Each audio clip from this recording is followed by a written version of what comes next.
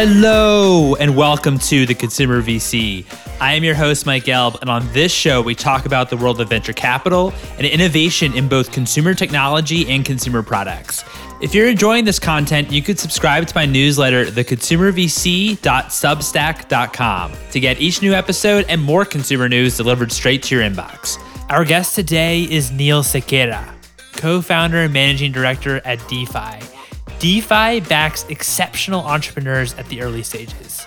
Some of their early investments include Fable, Triller, and Boom Sports. Previously, Neil served as managing director of General Catalyst and has been a venture capitalist for over 20 years. I had a blast chatting with Neil about the current state of VC, celebrities co-founding consumer companies, and the verticalization of social that's currently happening, and categories he's comfortable writing first checks in. Without further ado, here's Neil.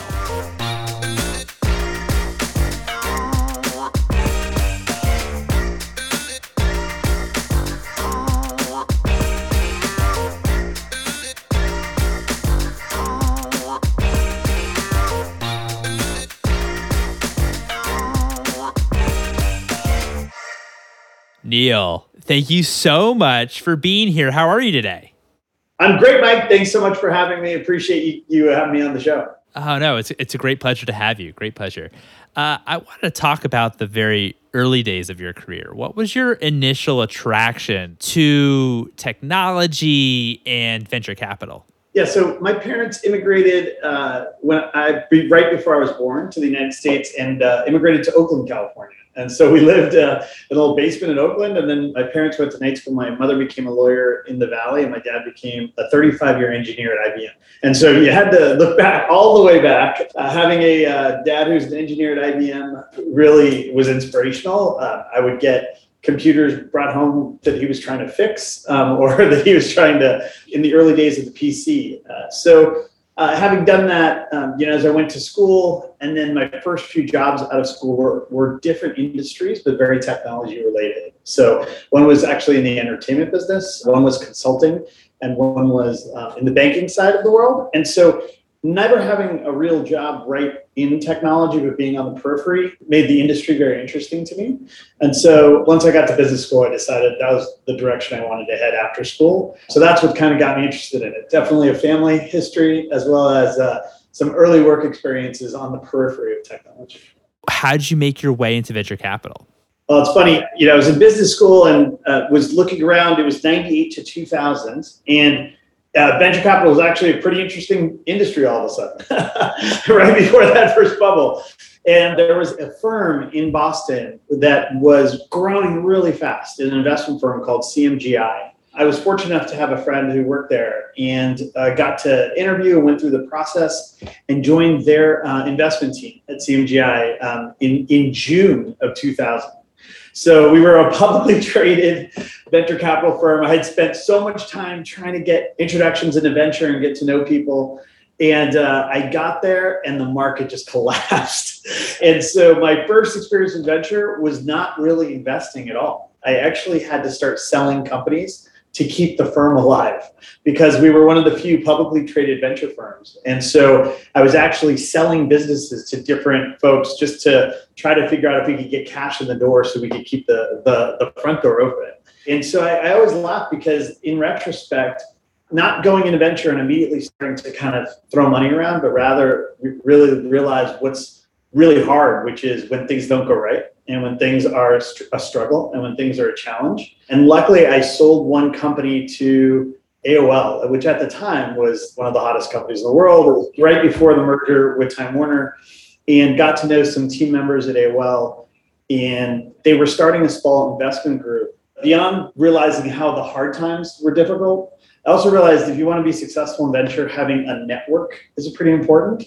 And so while a lot of people told me not to do it. I joined AOL in 2001. So after a year of trying venture, my first month, they announced the merger with Time Warner. So again, never follow my advice because the stock just plummeted for the next 4 years. But the important part was I learned venture in a different environment. It was more corporate. And number two, which hasn't really been talked about too much, the people I worked with, when you go to some of those companies, end up being part of your network and your friendship group for a long time. So I worked with Jeremy Liu, who was at AOL at the time, and now he's a partner at Lightspeed. Worked with Chamath, who ran AIM at the time, which was AOL Instant Messenger. And now Chamath has obviously done quite a bit since then. And worked with Ted Maidenberg, who's now the founder of Tribe.co. Worked with the entire team out of Revolution Ventures. Mike Spirito, who's now at Sapphire Sport. Heidi Crowell, who's done a lot in venture in more of a nonprofit or impact sense. And so literally, I ended up doing Honest Company with Jeremy, which ended up being one of my more successful investments. My first venture investment when I joined General Catalyst was with Chamath. I've done 3 investments with Ted. I've done 2 with Mike. So the first experience was kind of this very challenging period, but you learn a lot during the challenging periods. And one thing I learned was, hey, when things are tough, like, keep your head down, work hard, and then try to build a network early in your career, because that network will carry with you as long as you're in business. That's amazing, especially the amount of talent and the amount of people that you were around during that time. Recently, I had on, I think the episode actually dropped last week, was with Tyke Savage. I worked directly with Tyke. So he's at Revolution Ventures with Tyke. I love Tyke. Awesome. Yeah, that's amazing. That's amazing. Because I remember you mentioned Revolution. So that's great. That's great. Yeah, he was fantastic to have on the show. He seems like a great guy. And think about this notion of, when times are tough, of course, on the venture side or maybe when you're young in your career, but also on the founder side too, meaning like when the market isn't actually maybe going your way or when we're in the bit of the downturn. I know obviously in that 98 to 2000 period, we certainly experienced that with things kind of going to the moon and then coming right back down in a very big way. How do you think about this current era of COVID and how you're thinking about price? Because it seems like also in the private markets, the money just keeps kind of coming in. I'm just kind of curious on how you think about the market today. Yeah, so living through 2001 and then living through 2008, 2009, and then seeing this run for this has been an 11-year run. Like this is a long time of straight up and to the right. I look at it a couple of ways. One, I'm really lucky because my firm and I invest in early stage venture. And early stage venture does usually go through a cycle. And so we're not investing at the end of like a big growth round at the end, where if we're at the end of a cycle, it'll be a challenge, right?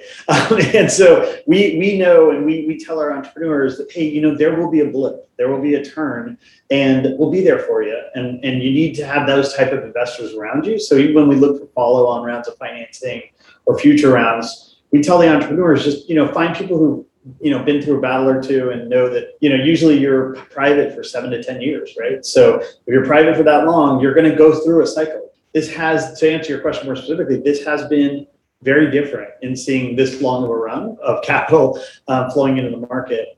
There's probably a few reasons for that. One is companies had stayed private longer. So you had actual really good businesses that were going public, which was now in some ways a blessing because, you have these really good companies as public companies that have been around for a long time.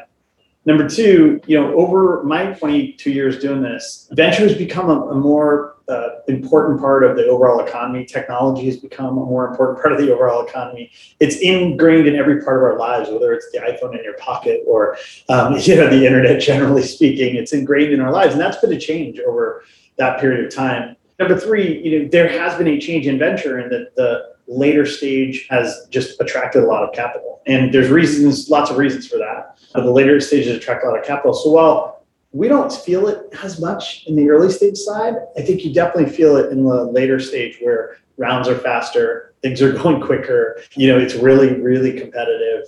The way you differentiate is often balance sheet differentiation and how big you are and your brand and your reputation. That is a big change. So the way we think about it is there's only a benefit to early stage folks if there's great capital later in the market. There's only benefit to entrepreneurs being late capital. Just try to encourage people to know that things won't, always stay kind of as they have been.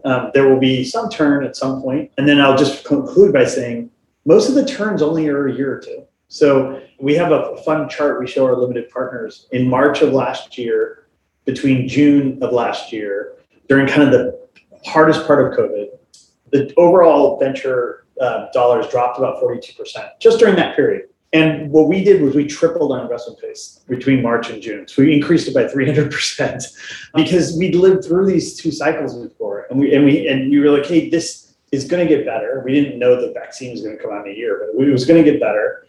And after that period, more money went into venture later in the year and early this year. But it's really those moments of time where you see that these markets do change again. Like even if you do see a blip or things turn, you usually might come out of it. Like it's not, there's not, especially in technology, because it tends to be a really elastic and buoyant asset class. Like it will happen again, and usually you come out of it. No, totally. I mean, those are all really good points. And I also appreciate, how you were a bit contrarian in the hardest time during COVID of March to June. You actually increased your deployment of capital by 300%, where others, I remember talking to entrepreneurs at that time, and it was almost what they were having very productive calls with investors, and then it kind of went silent a couple months there.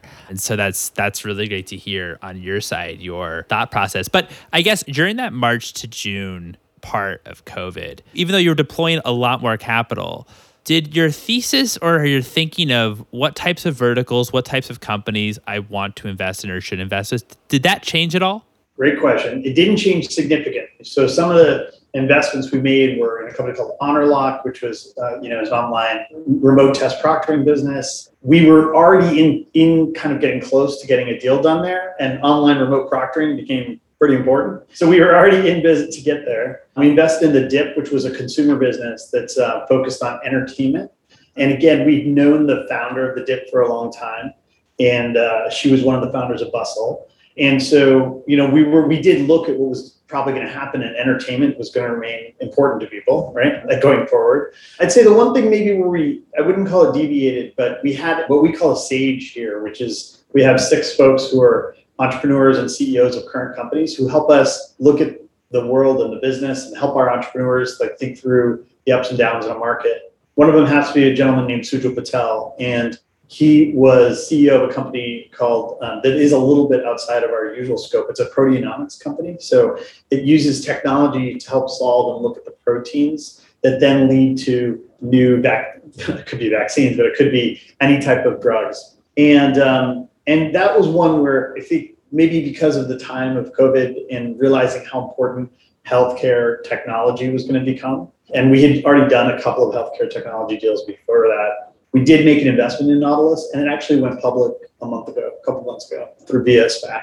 And so we tried not to deviate. We would have done HonorLock, we would have done the Dip, we would have done a fair amount of them. But there was one that I'd say, definitely maybe the world influenced our kind of long-term vision about, hey, we've been making investments in and around healthcare technology, like software generally, but healthcare technology. We should probably keep doing that because it's going to have more and more of an impact on the world.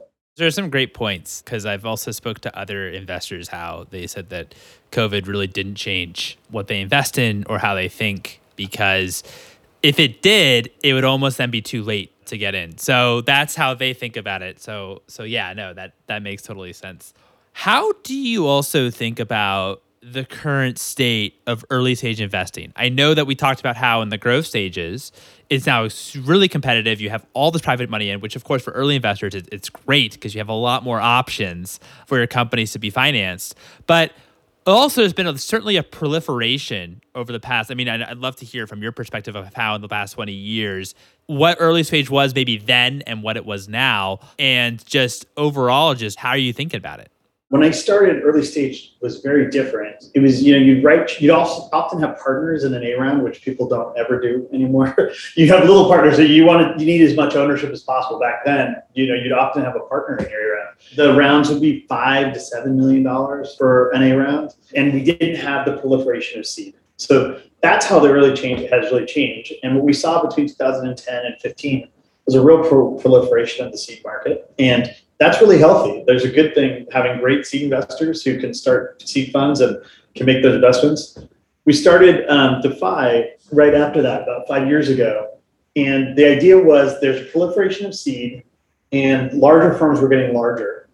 And so you were left with the C plus and A minus type deals that were really hard for people to get done. Those we saw a window in the market that those became a little harder. And we think we've seen that. So we write between kind of $3 and $10 million checks. We will do C checks usually if we know the founder and they don't need kind of A minus round yet or the A round yet. They just need some capital. We will do those. But our core business, where it's 90% of our capital, is we initially write 3 to 10, and then we'll reserve another equal or more than that so that we can support them in the full A round, the B round, et cetera.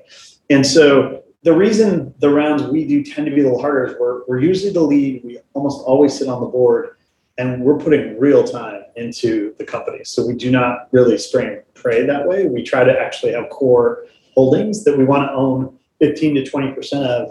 And one of my old partners always used to joke, he used to say, you should take our money because we're going to add so much value between that year and a half before you raise it next round, that the dilution will offset the capital that you take from us, right? Basically, we'll be here and we'll put in the hard work. And it has worked so far. And again, it's just because it takes a lot of effort. For an early stage team, we have 5 investment partners because you have to. If you're going to make investments, you need real, they all have great experience in their own verticals. So that's how early stages changed. It was a very different business. 20 years ago, seeds came up about, seeds always existed, but the proliferation of seed market happened. And then there became this window, we felt like, as firms were raising billion-dollar funds and we were trying to raise kind of more reasonable size, where you could play after the seed and before the growth rounds. And it's worked out for us so far. So it seems maybe like a kind of a similar strategy to one of the first episodes actually on this podcast was with Paul Martino at Bullpen. And he was talking about how there's a bit of a gap that he saw between seed and Series A. And you have this kind of post-seed, as you talk about it, or seed plus rounds that maybe you're looking at entrepreneurs that might not have quite the metrics that you need to go out and raise like a full Series A. Is that kind of similar to your approach? We initially wanted to do kind of really true A's, and we have done a lot of really true A's, but even really true A's have the same issue sometimes. You just don't have the metrics quite there. And we've done some C pluses because that might just be where it ended up being the right not for us. The way we pitched this originally to our limited partners was we're a Series A firm. It's a little bit of an old school Series A because we're still writing 3 to 10, which is what old school Series A used to look like. And so we're a little bit of an old school Series A. Paul's right, though, that window exists, I think, where you could sit between those rounds. And Series A's, as defined by some of our brethren, are $15, $20 million Series A's. So that's usually not what we do. I think there are other folks who saw something similar. I think John from Unusual, Peter from Lean, there's a few other folks who saw holes in the market where if you're willing to get your hands dirty and do a fair amount of work, you'll find a great outcome with a great entrepreneur. Yeah, no, that's great. That's great. I was actually talking to Paul at Canvas. It's funny because I interviewed Mike Ghaffari like a year and a half ago, and he was saying how at the Series A, it was a bit of a crunch in that there was a lot of opportunities and there wasn't as many Series A funds. But Paul was saying how now that it's really flipped and really changed out, there's so much Series A activity and deals are just going faster and faster. And if that's the case, how do you manage speed versus doing the appropriate amount of like due diligence and be able to make decisions very, very quickly, but also still maybe doing like the full process? Having a pretty wide network, because we have 5 of us and each one has a different network because we all come from very different places, I think gives us a big advantage because, usually we can diligence things with folks who have built the company in a related area, with customers, with doing references on the team pretty quickly. And so I think it's a little bit of it's been great for us having kind of a wider set of folks. We went through I was telling you the story about what we show LPs around that period of time we increased by 300. We also show them that about 40% of our deals didn't go to market. And that is a huge differentiator, I think, amongst most of our brethren, in that we often will back people we've worked with before, or we'll often back with people we want to start a company with us or do something at the earliest stages. And so that's 40%. A good example, my partner Brian worked with Kimberly, who is CEO of Novi, when they were at Eventbrite for 6 years. He hired her at Eventbrite, and she went on to Data Domain. When she was ready to build a company, I think his pitch to her was, "Hey, you know us, you trust us. We've been together, we've been friends for a long time. We're going to give you a fair deal. Right? We might not be the highest, we might not be the lowest. We'll give you something that's fair. And do you really want to go spend 3 months on the road, or 2 months on the road, or a month on the road trying to raise capital for this?" When you kind of lay it out and an entrepreneur thinks about it, and they're like, well, it may not be the highest, but it'll be fair. I really would like to start building. I'd like to start hiring. I'd like to start getting things done, right? And so some people say, no, that's okay. I'm going to go to market, take it to market, right? But we've shown almost 40% of ours never went to market. So that's the second way we solve this, right? Is we have a network to try to diligence in time, but the second way is we try our best to work with people who we know or trust or spent years kind of just talking to, getting to know them. And that's been helpful to us. That's amazing. 40% actually don't go to market. That's pretty impressive. And also I understand it too from the entrepreneur that I think you have to be careful because, of course, as an entrepreneur, especially for a technology company, you're probably going to be raised more and more and more. Having a price that's fair and not too high, it actually in some ways can be a lot better because then the expectation level for too high a price when you go out and renege your next round might be too crazy. And you might need to do a down round, which doesn't look good, or a bridge round, which I know there's like a phrase like bridge to nowhere. And so, and that might not be long-term great for your company. So I do think that is certainly something to pay attention to.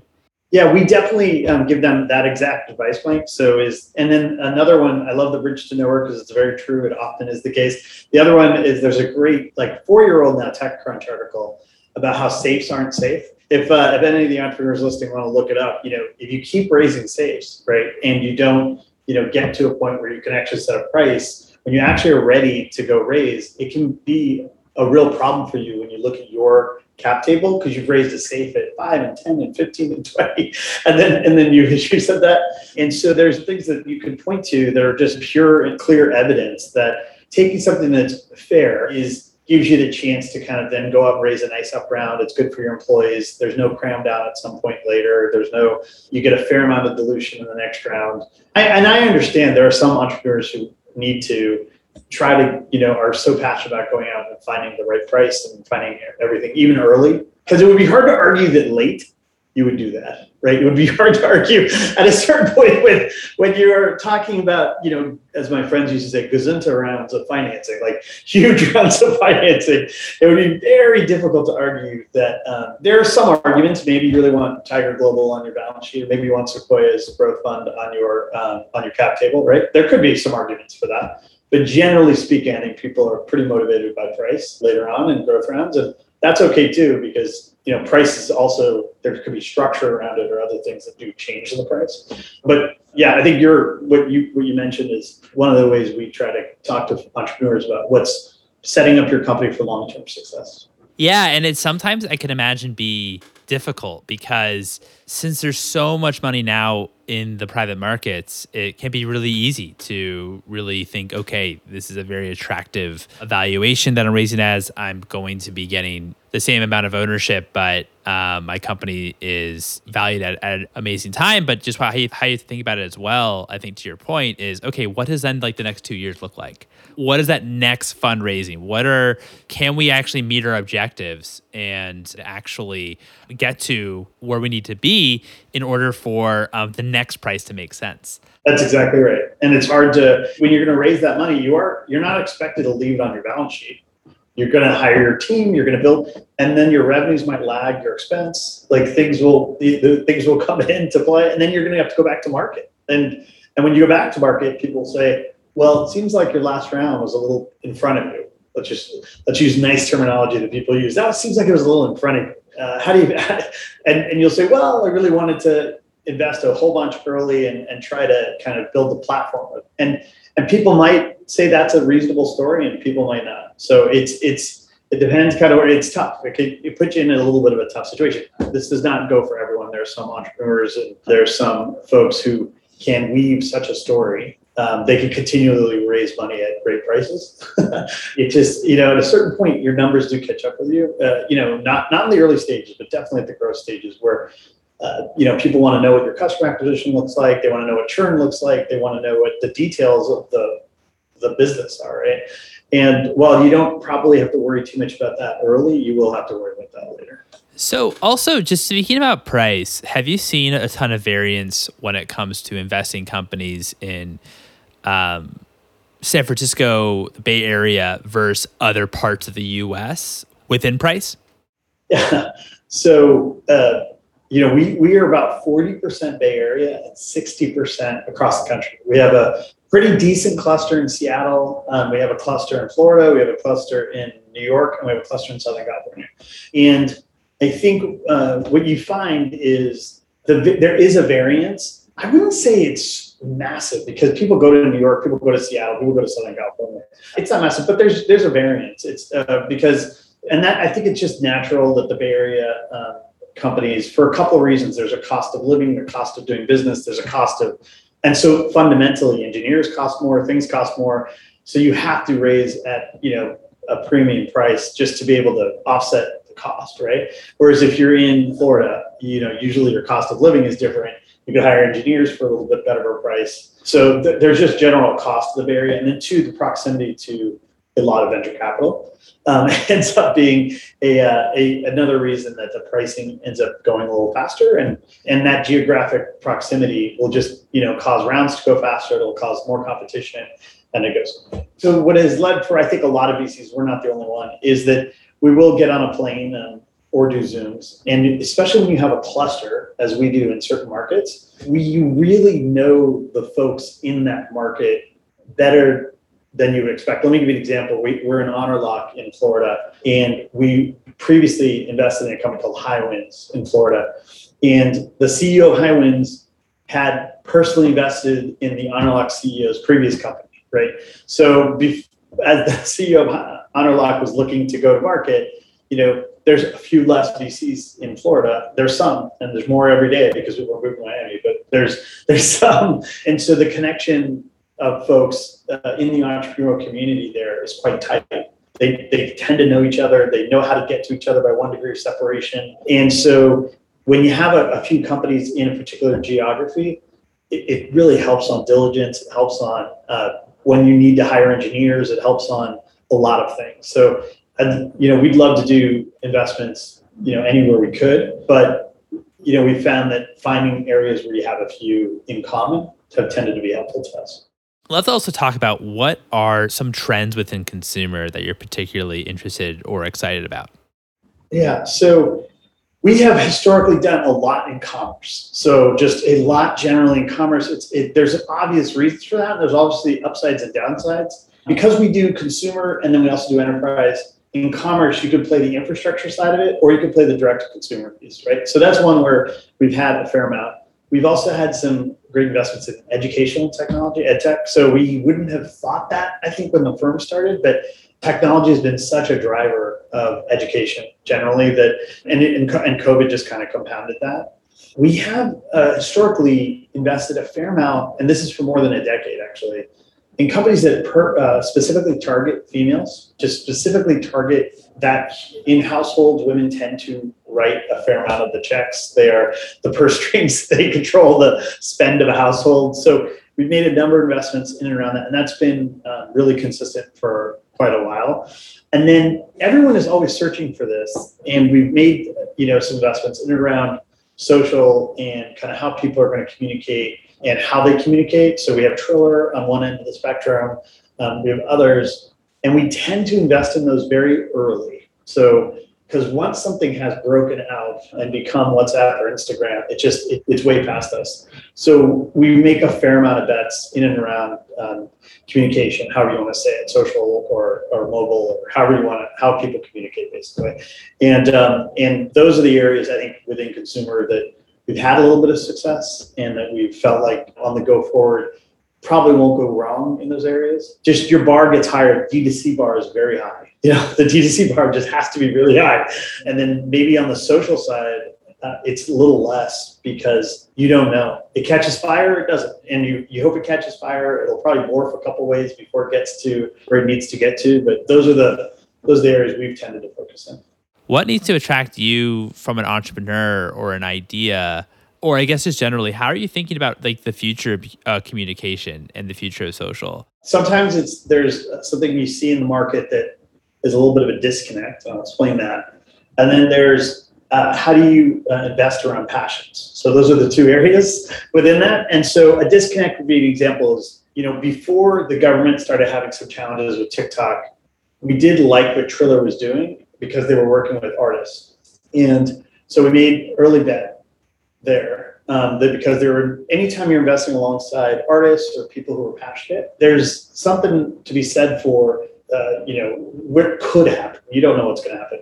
Triller since then has gone on quite the change of business in that they are almost a promoter now in some ways, and they work with those artists in different ways. But it's a good example is that you saw a disconnect between a TikTok that was, by the time TikTok, I mean, that's a great company. It's huge. Obviously, we found, this kind of bifurcation of information that we were interested in.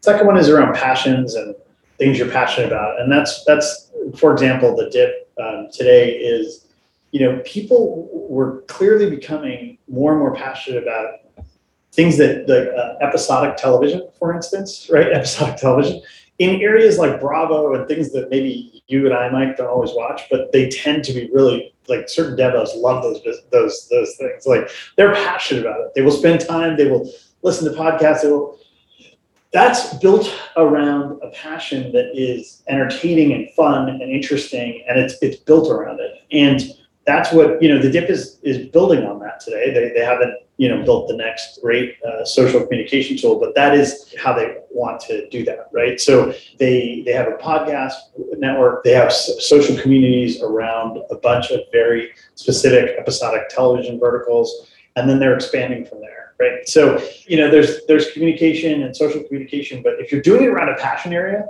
by the way, other ones will be dating and other ones will be perhaps work. We haven't invested in those, but those will be things where people really have a guttural reaction to those versus a generalized platform. I feel like that's an opportunity, right? It could be freedom of speech. It could be, things that people are really passionate about and have a real belief in.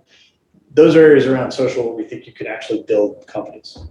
So it's like verticalizing social in a lot of ways. And you actually are really interested in, I guess, thinking about how these niches and these very, very in-depth, how I guess you're not as much worried about the TAM overall of the niches. You're more worried about how maybe in depth you can go because that is what the consumer wants. Is that roughly correct? Or that's right. That's exactly right. Because you can go really in depth where everything else is kind of service, like kind of high level, but that you can go really in depth and people will either sign up to be subscribers in the Dips case or others, like to just know everything about a particular social area, right? Or a particular area that they're passionate about. I think you've seen this, before with other platforms, whether use dating as an example with Tinder and with Bumble, they leveraged something that people were really focused on, passionate about, willing to pay a subscription for. That is a different. We haven't made a bet there, but we do think that there's other verticals like that where you can build big businesses in a really short amount of time because you go deep versus going more horizontal. How do you also think about investing in software that maybe where in social that one of the co-founders is a celebrity or a person that actually does have a significant influence? I know we've spoken a little bit on the show, for example, on Dispo and what happened with Dispo and how they navigated around that situation. I'd imagine it's also pretty risky too, because of course you have to, because you don't want a situation that maybe happened there. But I'm kind of curious about how you think about it and how you think about risk in that way. I'd say my theory was built on this around probably 10 years ago when I initially invested in the Honest Company because Jessica Alba was the founder. And the reason to make that investment and not to make the other 100 I didn't make in that area was because she initially went to Congress to try to change the rules around what went into diapers because they weren't healthy for kids. And when nobody would listen, she went and found Christopher Gavigan, who wrote the book Healthy Child, Healthy World. He wrote the book, literally. And she got him on her team. And then she went and found Brian Lee, who built LegalZoom and Shoedazzle. And she put Brian on the team with the three of them. And then Sean, the four of them, really founded the business. And that authenticity of having not only a good person, which is important to us, just to be very clear, and we probably can't do an investment in anybody we didn't think was fundamentally a good person. It's just part of our DNA as a firm. But having the authenticity of having passion around an area that you're willing to run through a wall, right? It's not just because I'm a celebrity and I'd like to make money. And by the way, the Kardashians and others have done really well with like video games and things, but we wouldn't bet on that because it's a little bit of a passing in the night, right? Like, okay, maybe you're going to score really big for a little while on this video game that is associated with some, but we'd rather invest on, and we often meet and talk with celebrities around their businesses because we have a little history in it. And the ones who are really passionate and are willing to do anything it takes, willing to give up. Like a good example is I think Jessica probably gave up a fair amount of acting roles and other things that like we're really going to pay her a fair amount of money to build this business. And that's a big trade-off to make. And that means you're really passionate about it and you want to do it. And so the authenticity is like number one on our list. And if we can't find that authenticity, if they're in it just to make money, then it's less interesting to us. I know you also have had, a lot of experience as a board member. I remember you saying that you don't really do like a spray and pray. Your strategy is much more, you work very, very closely with the companies that you invest in. You're a lot more concentrated. What makes like a good board member for those that might be early investors that maybe this might be their first board seat that they're doing? It's funny. I try to put myself in the entrepreneur's shoes when I think about this question, because what does an entrepreneur really want? And I think one thing people fall into a little bit of a trap in the Valley is like pontificating about strategy and high level as a board member. It's important to make hard strategic decisions. So I'm not arguing that there won't be hard strategic decisions, but if you were the entrepreneur, what do you want? Introduce me to a customer. Hire me an engineer. Help me understand why my competitors are outselling me in this vertical. Like, do the things that you are part of their management team, right? Like, who do they want on their management team? They want somebody who could bring them customers, right? They want somebody who can actually, help them bring in a team and engineers. They want someone who can like do the kind of analysis in the market to really think through like, hey, this is what I've seen before in these other companies I invested in. Like, here's why we seem to be falling short, right? And so it's really being like, if you really try to be part of their management team, where if you as an entrepreneur, like, what do I want out of my management team? I want this company to grow faster, get bigger, execute, hire a team. That to me is like what a good board member is. And that's going all the way back to the beginning of this conversation, building your network where you can hire people and you can bring in customers and you can, actually help a CEO because you've already done investments in and around certain areas. That's huge. In any way you could find out how to do that. And it's okay, even if you're totally new to the business, you could cold call customers. Like, isn't that a shot? Like VCs, like we always joke around, like VCs, we have quite a bit of capital to invest and we have a great job. We love what we do. Do the really hard work for your companies. Like, cold call customers. Like, try to, when you're doing diligence, cold call customers and try to get, hey, I'm talking to this company. They're building a great HR software for healthcare clinics. Cold call some clinics for them. You know what I mean? And I'd be like, hey, you know what? I'd love to introduce you to this company.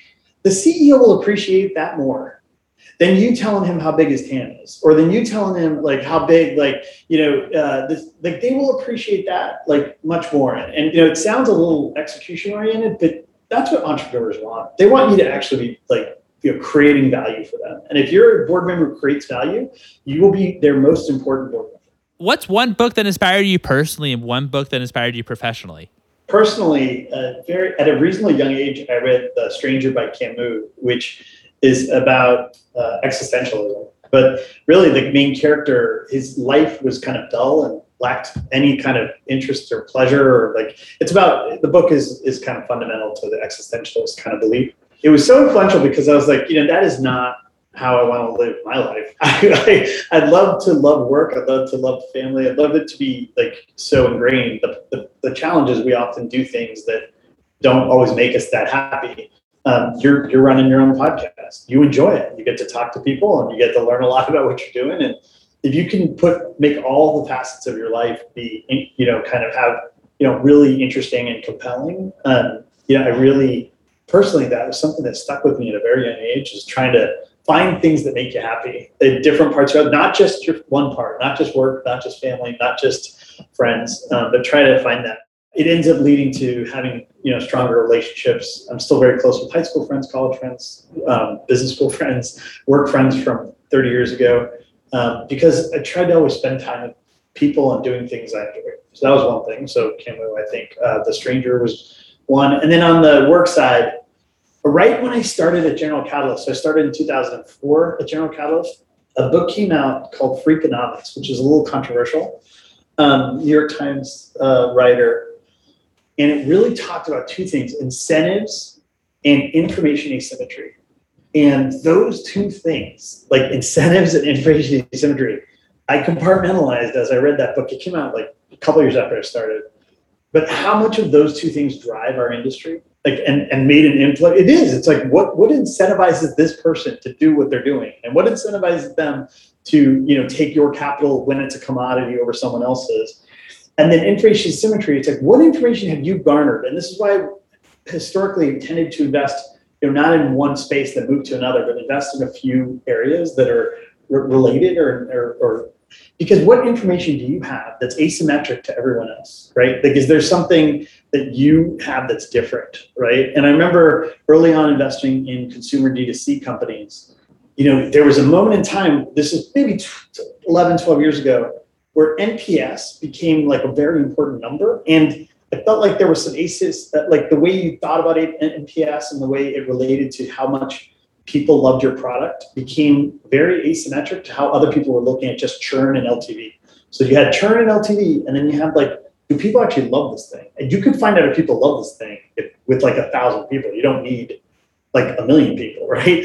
And LTV and churn change completely, like over time, like because Facebook cost goes up and your churn rises and people drop, and the numbers that people were using back then weren't the right numbers. Like now it is, because if you have 10 million customers, your LTV, But what was really, for an early stage investor, what was really important at the time, and this has changed a little bit, was NPS. And so that information asymmetry, I kind of thought a lot about, and in any investment, trying to figure out if you have some information that doesn't match what everyone else has. And then incentives, I think, just life in general, incentives drive everyone. And so having an understanding of what that entrepreneur really cares about, and it might not always be what you would think, but what are the incentives that drive? So Freakonomics can be a little, it's now 15 years old, but it can be a little bit controversial. But I think I really thought of it in those two ways around incentives and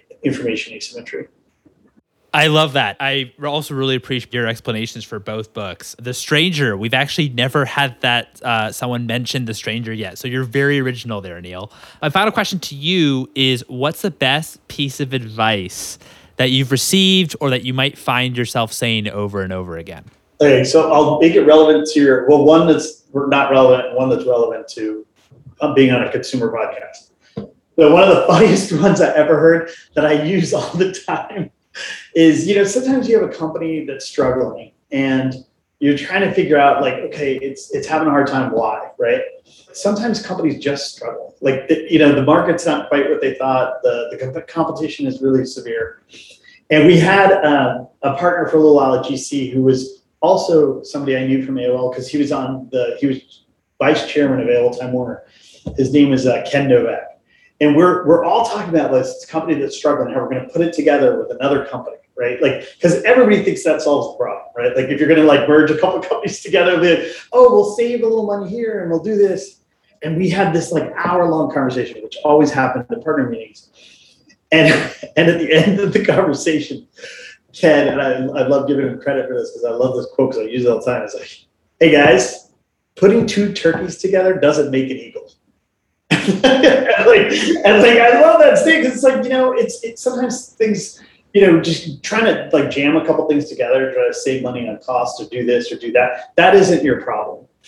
Your problem is the market or the consumer doesn't like what you're building, or there's something else that putting two turkeys together will not create an eagle. Like, it doesn't matter what you do. It will absolutely not create an eagle. And then the one that's probably most relevant to you and probably one that my partner Joel actually at General Catalyst told me, and it really brought a lot of clarity to consumer investing. So I'll mention it here is, if you're buying customers, buying customers isn't the solution.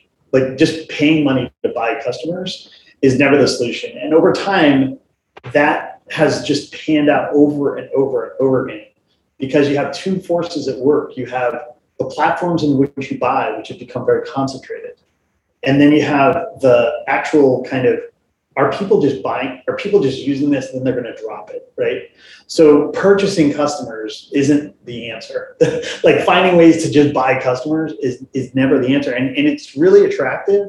And you will find like these incredible runs of, like we've seen companies go from 0 to 100 million like overnight, but they've been buying the customer, and it wasn't really the right solution. You have to figure out another way that people get passionate about what you're doing, passionate about what you're building, and don't spend a bunch of money on all the platforms that people spend a lot of money on to acquire them, and try to figure out if you can do that without actually having to find them all. It won't always work in every industry. We have some where you do have to spend a fair amount on Facebook and Google, but generally speaking, if you're building consumer businesses, people got to love the product. People have to be passionate about what you're building. People have to wake up every day wanting to touch your app or touch your product. If you're not seeing that in the numbers even early on, it's a real risk for the long-term viability of the business. I love both those pieces of advice. Two turkeys don't equal an eagle. Neil, this has been so much fun. Thank you so much for your time. Oh, thank you so much, Mike. Really appreciate you having me on. Enjoyed the discussion, and thank you for sharing me with your audience. I appreciate it. Really appreciate it, Neil. And there you have it. It was such a pleasure chatting with Neil. I hope you all enjoyed that one as much as I did. I'd love it if you'd write a review on the Apple Podcasts. You're also welcome to follow me, your host, Mike, on Twitter @MikeGelb, and also follow for episode announcements @ConsumerVC. Thanks for listening, everyone.